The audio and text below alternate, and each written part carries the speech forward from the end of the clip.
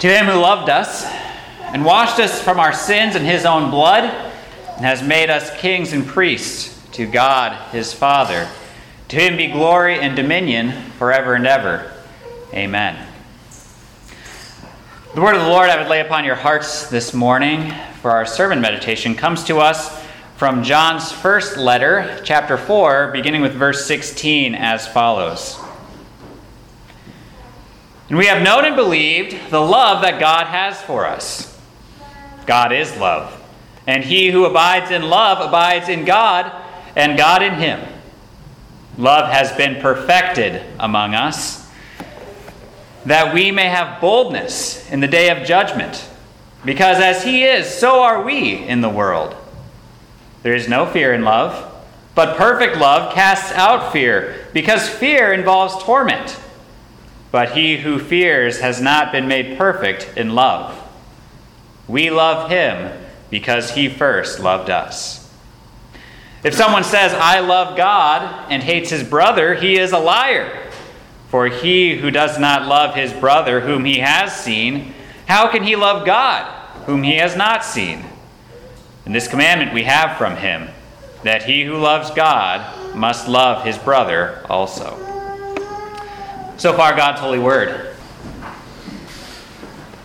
In the name of Jesus, who is the perfect expression of our Heavenly Father's perfect love for us, dear fellow redeemed.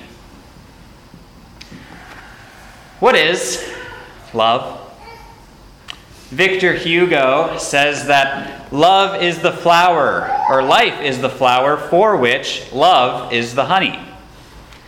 Joan Crawford said that love is a fire, but whether it's going to warm your hearth or burn down your house, you can never tell. Robert Frost says that love is an irresistible desire to be irresistibly desired. All of these are very quotable quotes, very pithy, and would go very well on a Valentine's Day card, and yet none of them actually tell us what love is, what it is in its nature and essence. Only Scripture can reveal to us exactly what love is, because only in Scripture do we find the pure and perfect expression of love that is undefiled by our sinful nature. So we look to Scripture today to see exactly what love is, what it looks like, where it comes from, and what it does. And so our theme for today is, love is as love does. First, the love of God for us, and then the natural fruit of faith that follows our love for our brother. May the Spirit guide us into all truth through the careful study and meditation of his word today. We see first and foremost, when trying to determine what exactly love is, we see in Scripture that it is an action, not mere words. Love is, after all, as love does. 1 Corinthians 13 spells out what it is. Love suffers long and is kind. Love does not envy. Love does not parade itself, is not puffed up, does not behave rudely, does not seek its own, is not provoked, thinks no evil, does not rejoice in iniquity, but rejoices in the truth, bears all things, believes all things, hopes all things, endures all things. Love never fails. And then this definition of action love is completed for us with verse 16 of our text for today. God is love. God is the source and perfect example of this love, as we read about, as we have believed, and as we understand from both the Old and the New Testament. Now, this truth is contrary to what many people believe that love truly is. The true love of God is shown to us in the New Testament alone, they say. There is no love in the Old Testament. That's all about the angry, petulant God. Now, this reveals two false notions that we often carry. The first, concerning the two great teachings of Scripture, the law and the gospel, is the misconception that the Old Testament is all the law. That's all there is there. And the New Testament is all gospel. That's all there is there. The second misconception is that there is no love in the law. Now, one will find no shortage of gospel in the Old Testament. You can take Psalm 23, for example, portions of which we just sang in our hymn. The Lord is my shepherd, I shall not want. Sounds a lot like gospel in the Old Testament. And then there's plenty of law in the New Testament as well. For example, when Jesus taught in Matthew chapter 5 that unless your righteousness exceeds that of the scribes and the Pharisees, you will by no means enter the kingdom of heaven. This no doubt would have been troubling to Jesus' hearers, as it likely would be for many of us today. The fear that the law brings is articulated in verses 18 and 19 of our text.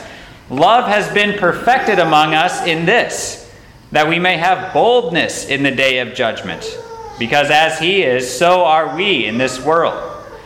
There is no fear in love, but perfect love casts out fear, because fear involves torment.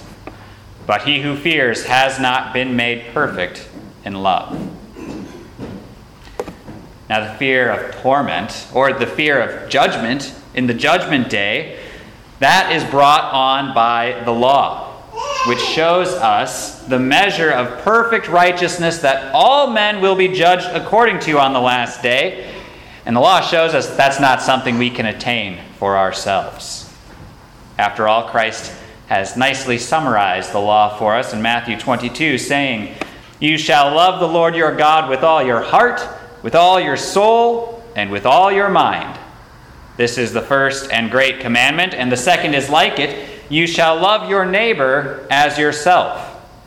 On these two commandments hang all the law and the prophets."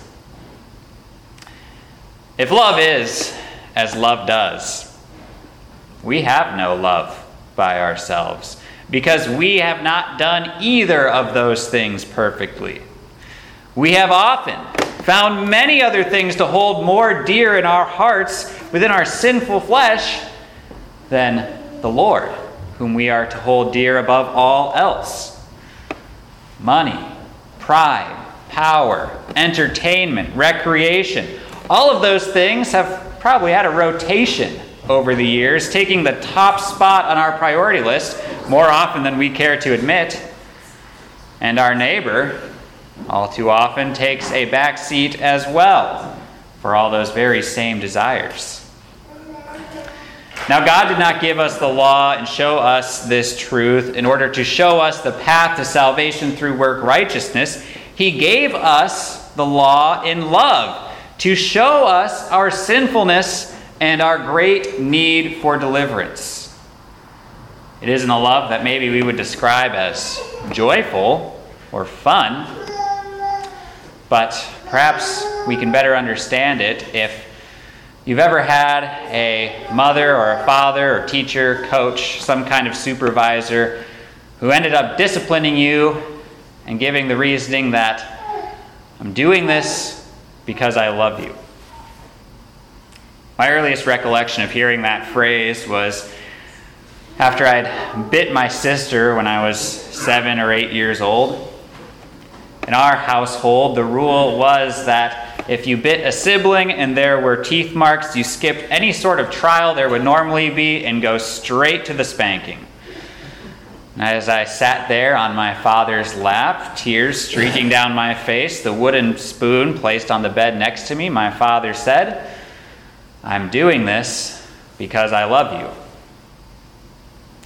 I wonder if any 7-year-old has ever actually believed that. But I know that no one of any age has by themselves believed it to be true when God has said, "I'm doing this because I love you." The law is unpleasant to hear. The punishment of sin is a threat that God's law brandishes adeptly to show us that we have no hope in ourselves. As a result, it drives us to the gospel, the love that God has shown to us in Christ. Love is as love does. It is not mere words, but also accompanying actions. Now, the word used in our text for today, for love, you'll find it showing up 8 or 9 times. It is always agape, which there's several words in the Greek language for love, but this one means a unselfish, a completely selfless, and an unconditional love. It is the love that God has shown to us in Christ by selflessly sending his Son to suffer and die in our place. It is the love that motivated Jesus to live the perfect life that we needed him to, and then to take on all of the punishment that our sin had merited. And there was no condition on our part that Jesus should do any of these, as though he only died to save a select few and faithful. He died for all people, despite our disobedience and lack of love for him and for our neighbor. This is the exemplar and the source of all true and pure love that we are also enabled by the Spirit to show. As described in verse 19 of our text, we love him because he first loved us. In fact, if you look through your text carefully, you'll notice that over the first half of it, the first 2/3 of our text, whenever it uses the word love, it's not talking about our love for God or for our neighbor. It's talking specifically about God's love. He who abides in God's love abides in God. God's love has been perfected among us. There is no fear in God's love for us, but his perfect love casts out fear. See, we don't need to suffer torment in the face of the impending judgment day. And it's not that we don't have to suffer that because of our perfect love, but because of God's love that has been perfected among us through Jesus' sacrifice on the cross. God's love casts out any fear, any doubt about what the verdict will be when we at last stand before the judgment throne, because we have already been justified, declared not guilty. We are not merely the recipients of this perfected love of God in Christ. We are also the receptacles that God has called, that he uses to carry that perfect love to others. After all, love is as love does. And so the Spirit warns us in verses 20 and 21 of our text, if someone says, I love God, and hates his brother, he's a liar. For he who does not love his brother whom he has seen, how can he love God whom he has not seen? And this commandment we have from him, that he who loves God must love his brother also. How do we reflect that love that God has shown us to those around us? Well, we do it the same way that love was revealed to us. First, with the law. Now, this is a bit of a tricky wicket, because most people believe that, again, there is no love in the law. And it's true that there's no hope of salvation in the law, but there is indeed love. Imagine this scenario, for example. You have a close friend or a beloved family member who is suffering from a heroin addiction. Some of you may not even have to imagine that scenario. Perhaps you've run into just that case before. You could say to yourself, well, that's their choice, and the loving thing would be for me to respect and honor their decision. After all, it makes them happy. But I don't have to tell you that would be wrong. You already know that it is, because drugs are unhealthy and extremely dangerous. But this is the reasoning that most of the world today uses when it comes to sin. If God says that I'm supposed to love my brother, it wouldn't be right for me to confront him about his sin and to point it out. God is love. That wouldn't be loving. After all, who am I to judge? I'm a sinner too. I'm supposed to be removing the plank from my eye before I examine the speck in my brother's. And that is true. We need to be applying the law to ourselves as well.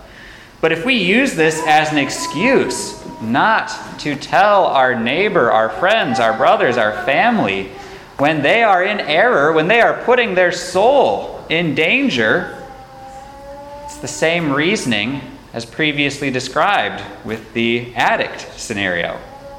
Only, in this case, with unrepentant sin, it's much more dangerous. Drug addiction can ruin relationships in this world and can lead to death, but unrepented sin ruins our relationship with God and leads to eternal death. Contrary to popular belief, love and tolerance are not the same thing. If you have the opportunity to preach the law to a comfortable sinner who needs to hear it and don't, how can that be described as loving? How can that be reflecting God's love, who has given us the law in order to turn us to repentance? How can we go on and give someone the gospel when they don't realize their own sin, which Christ died to pay for? We can't. It'd be like sending someone to the doctor when they believe that they were perfectly healthy and there was nothing wrong with them. Love is as love does.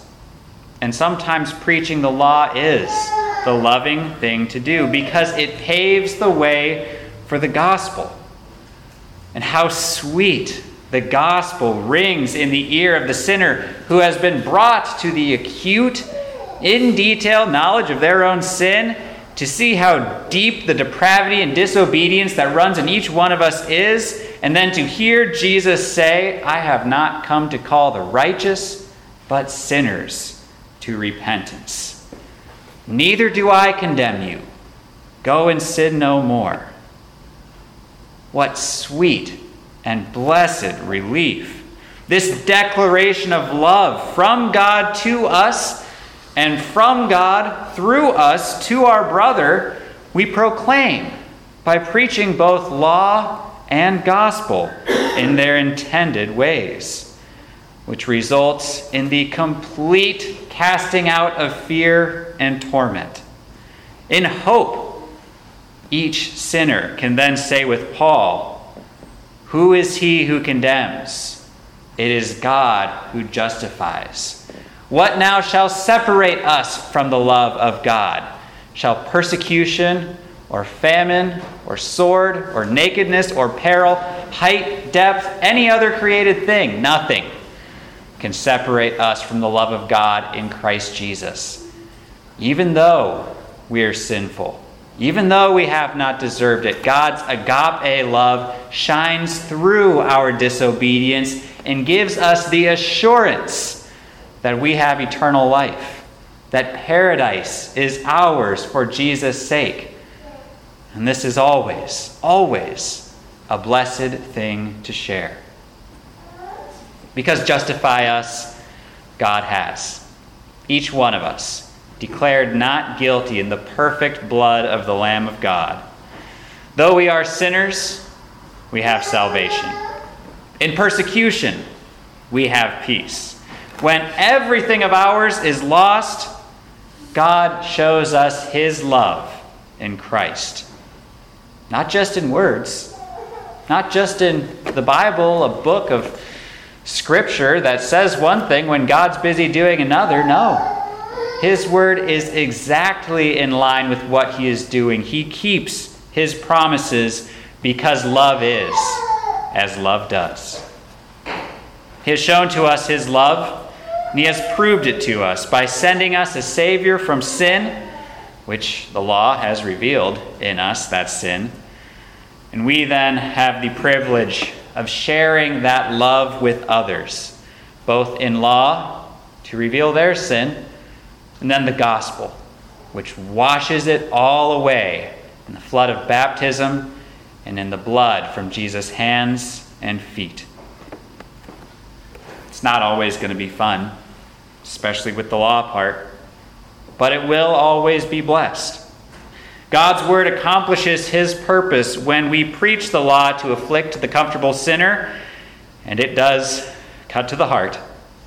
And it accomplishes his purpose when we have the joy of sharing that message of forgiveness and grace to comfort the afflicted sinner. Afflicted sinners like you and me. May the Spirit make us bold to show forth God's love in every necessary way for the salvation of souls. And may he give us the ability and the wisdom to do so in meekness and gentleness, not from a pedestal of righteousness to lowly sinners, but as one beggar telling another where they found bread, showing them Christ, who takes on the heavy burden of sin and in exchange gives us his easy burden of grace and forgiveness. May the Spirit bless us in all of these endeavors as we go out and proclaim his word in its truth and purity. In Jesus' saving name, amen.